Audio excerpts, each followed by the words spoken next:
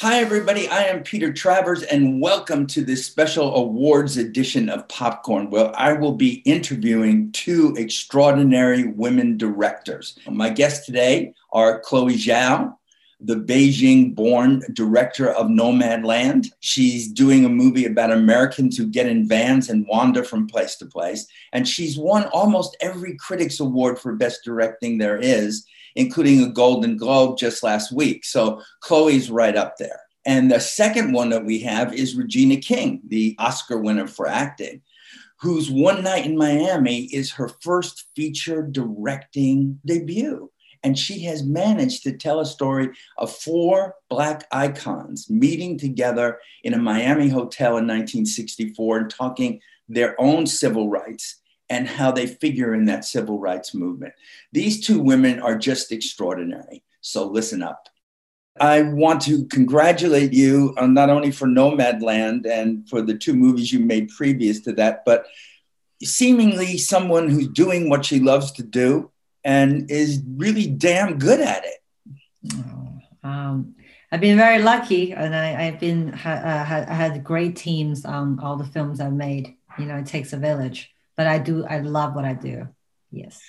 Well, in terms of Nomadland, you have been talked about as winning every directing prize that you haven't already won for this now. Is that put any pressure on you? Maybe my parents will be disappointed because I tell them to stop reading this stuff. No, I mean, having another film in post, it's been very helpful to keep me very busy and to pay too much attention to it. So no, not really. Well, you're something of a nomad yourself, aren't you? I mean, being born and growing up in Beijing and finding your way through so many places. I don't have, in the time I have, time to even go through it, but you wind up in the UK, then you're in LA, then you're at Mount Holyoke studying political science, then you're at NYU taking classes with Spike Lee. You're doing so many things. And now you, in the three films you've done, you're dealing with the American West. How does that happen? I think, you know, when I see people who move a lot and who is trying to chase the horizon, what they're really chasing is a sense of self, isn't it?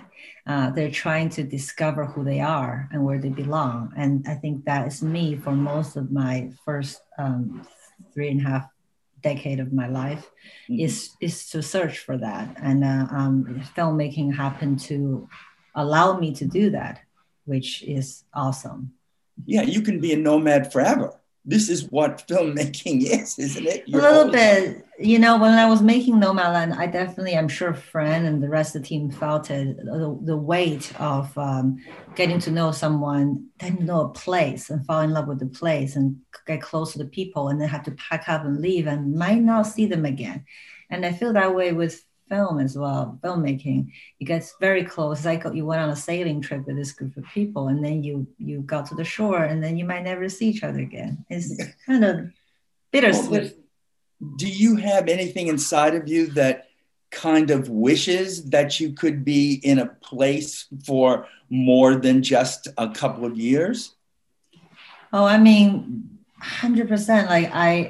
Like my favorite TV shows, like The Office. You know, I just it makes me so happy. On a bad day, I just put The Office on, or like Everybody Loves Raymond or something, because I just see, oh look, I can work in one office for the rest of my life. It's lovely. Yeah, you picked the wrong profession to do that. I know. You really did, to do that. Yeah. But I wanted to ask what seems like a stupid question, but isn't in the way I look at it, is what is a director? What does a director do? I think the director is someone that have the privilege to pick very talented people who are very, very good at their jobs and put them together and maintain the chemistry of that group of people and make sure the general direction that we're all headed is correct. I think that's pretty much it. Can you be taught that? Can you really be? Can a school teach you how to do that, or is it intuitive? I think you can. I think you can learn. I think you can learn a lot because it's interesting because I just did a master class with Spike at NYU, and for me, we at NYU we were made to take every position on the crew. So we learned how to record sound, we learned how to produce each other's films and AC for each other. So we knew pretty much what all the department is supposed to do. And I think that's actually training to be a director. You learn that because what you want to do is put the right people in the right project so they really can thrive at their jobs. And when all your department has are elevated, then your film is elevated. Well, you do that, but look at how you've done it in terms of actors. The first two movies, you've used people who really don't have professional experience as actors to do it. And with Nomadland, you suddenly have Frances McDormand entering the picture. How did that change the equation of what you're used to? Well, first of all, it's exciting because I always wanted to be able to challenge how films are made and not stay comfortable because I would discover something every time. And I think every film, every story require a certain type of casting that's right for that story and that world. And for Nomadland, it made sense to have someone like Fern to take us through a very scattered world of the American West and many different people, and still be emotionally following the journey. And I think it's about reacting to what you need. Again, back to what it is like what is it about to be a director is really just problem solving. You think this book is incredible. How do I gel the stories together? You need to create this character. Who can play a character like this that is really going to hold the audience attention? Oh, she's a producer as well, Fran, and then the question is, then how do we get Fran into a world of real people that she is not going to stand out? Then is how the production is going to be run. And then now everybody's on the same page, how we conduct ourselves and how we make the film. And then the cinematography comes in. So how do we film these people? So everything feels like a reaction. Once you know what story you want to tell, what you want to say, everything else is a problem solving and reaction to that. It's true, but I mean, your next movie that you practically finished, right, is a Marvel movie, The Eternals. So how did that change everything? How did that change your way of operating? I hope it hasn't really changed my way of operating too much, because I still work with a very intimate, small group of people, like 5 of them at times. And it's the same way I had with my producers in Searchlight. And these folks were on the same page of what movie we want to make and how we want to make it. It's not just what, but how from the beginning. And they might have a much bigger army behind each of them. And while on set, it's the same 25 people. But if you communicate it very clearly from the beginning of what and how you want to make these films, I don't really deal with the rest of the army. So you're not thrown by any of this. This is great. This is great. Every film is a learning curve. And I really, really don't want to make a film where I walk away and go, I wasn't thrown.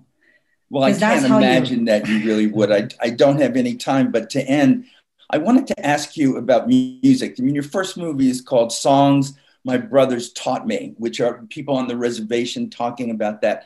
What part does that music play in your life? What were the songs you were taught when you were growing up? Music is a huge part of my life. I feel like I really wish I could be a musician. I mean, I remember everything from like the pop music. I grew up in China to like when Michael Jackson first came into my life, and then it's Michael Jackson. But look, ask any Chinese person in the 90s about Michael Jackson. So it's really hard for us not to get very nostalgic about that. But then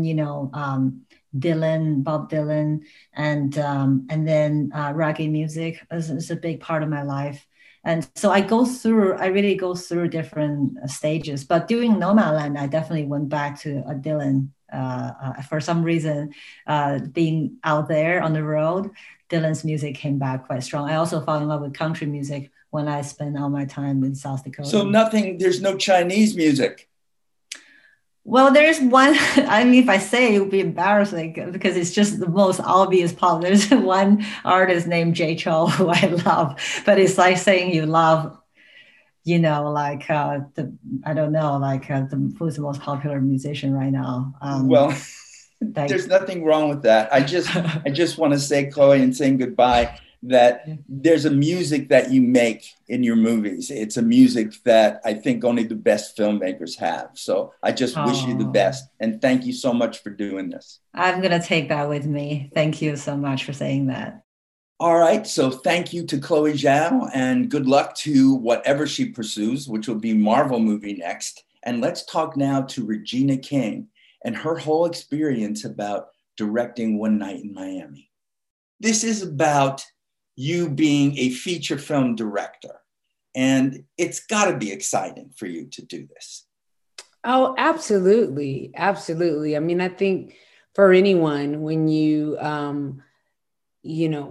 put in the work and you set out to do something, especially something that people consider not in your wheelhouse, and you actually make it to the finish line, it's gratifying, No, it's sure. Well, of course, people would say, let's get Regina to direct this movie about 4 guys because she'll be perfect for this. Absolutely perfect. Well, I did feel like in a lot of ways that I connected. Being a Black woman, I've had Black men in my life, all of my life. And these conversations are conversations that have been being had before I was born, conversations that, my son has with his friends. And then just being a person that is in front of the camera and has been in front of the camera for as long as I have, I can relate to these conversations from that perspective, from someone who is a celebrity that is always asking themselves, where does my art and social responsibility meet? And how do I display in a way that's honest to myself what that looks like? Yeah, that's a good way to approach life too, as a philosophy. How do I express myself? How do I express honestly with that? But I mean, these are 4 icons. These, you have Muhammad Ali, when he was Cassius Clay, he wasn't even there yet to be that. And you have Malcolm X, and you have Sam Cooke, and you have Jim Brown. And so these are icons. And, the last time I talked to you, we were talking about your son, Ian. And I was wondering, when he looks at this movie, when he's looking at something that happened in 1964, does he relate to what he's hearing on that screen? Well, unfortunately, he does, because there are so many things that haven't changed within our system that he's been able to witness some of the things that are discussed in this film. I mean, there's a very powerful moment when Kingsley Ben-Adir, that plays Malcolm X, talks about, Black people are dying in the streets every day. And he understands that from an experiential place, unfortunately. Yeah, sadly, everybody understands it and sees it. And yet the movie also has something that's so personal that I associate with you. It has, even though Kemp Powers wrote this play and then it became a script, there's a lightness that these 4 men have with each other before it gets down to the nitty-gritty talk that's there. So they seem so humanized. Yeah, and that was really important, because I feel like the themes that are in this film, they are being shared through the voices of American icons, Black American icons. So it was very important for us to look at them as men and look past the titles so that people can actually sit in it and feel a part of the conversation and not just the fly on the wall in the conversation. And I think Kemp did an amazing job of, as you said, humanizing them really early on. He did a great job by introducing us to them at moments in their lives where they're kind of getting kicked in the gut, and we as human beings, no matter what color or gender you are, we should understand that what it feels like to be not celebrated, and it's a very specific feeling when you know how much work you have put into what, and your ancestors and your parents and grandparents have put into what America is today, worked so hard, but yet you're still not respected or seen. You just didn't become an overnight sensation as a director. You've been doing it on television for at least a decade to do it. And I wanted to ask you though, what is a director? How do you define what a director is? I think in a lot of regards, the director is the captain of the ship. Mm-hmm. The director is the person that at the end of the day, especially when it comes to storytelling in film, sets the tone, the palette that the audience is going to receive, and the perspectives that the director infuses into a story, and the people that the director brings on board to infuse their perspectives into that story as well. The director is guiding that. But can you be taught it? Can you really be taught it? Or is it something that you have to pick up through the doing of it? I think a combination of both. Mm-hmm.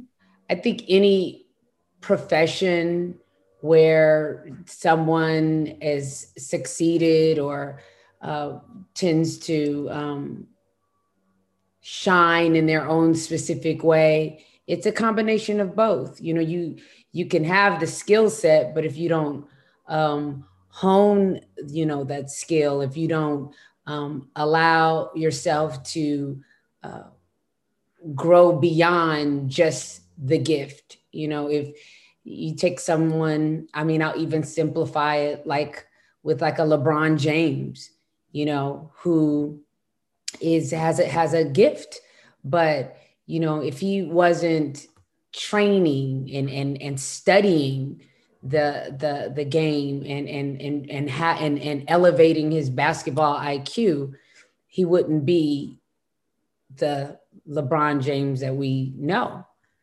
It's beyond just the God-given gift. It's what you do with that gift. Who were your examples? Because you've been doing this as an actor since you were a teenager. So were there directors that you worked with that you emulated?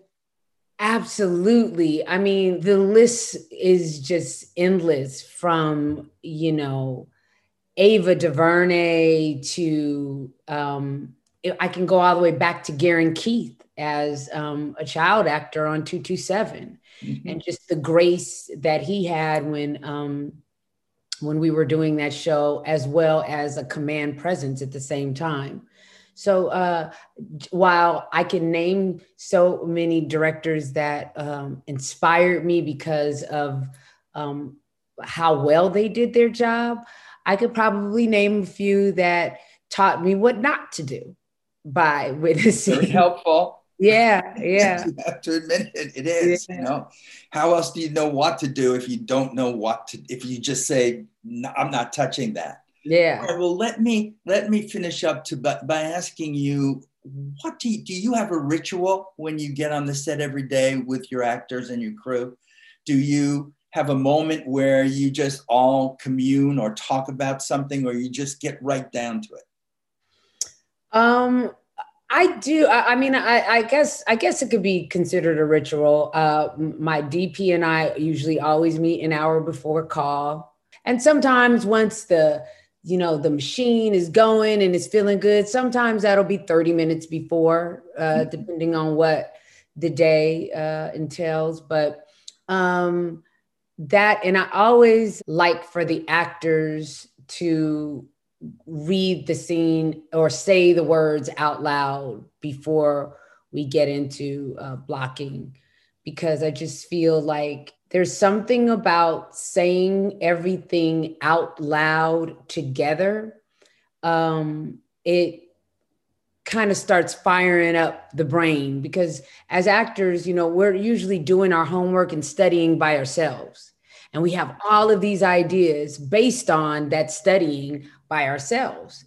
And then you get to set and you're with your scene partner and you're hearing it and you're like, oh, that's what that meant. Or, like you start to see it a different way, so that everyone can kind of have that moment together. Well, it's working, whatever you're doing. So keep doing it. Take us out, like I always ask you to do, with a little bit of a song. The last time you gave me something that your mom used to sing to you. Do you remember what that was? No. What was I love you. It was, I love you. You love me. Oh no, I know what it was. It was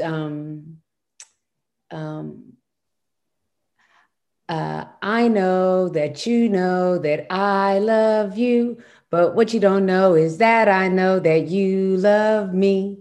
I think that's what it was. That's what it was. And what a great thing to sing to your actors every day. So you can do that on the next movie. You're giving me a new ritual. There you go. Regina, I'm thrilled for you. Congratulations and best of luck with all you're doing. Thank you so much. I'm enjoying your success vicariously.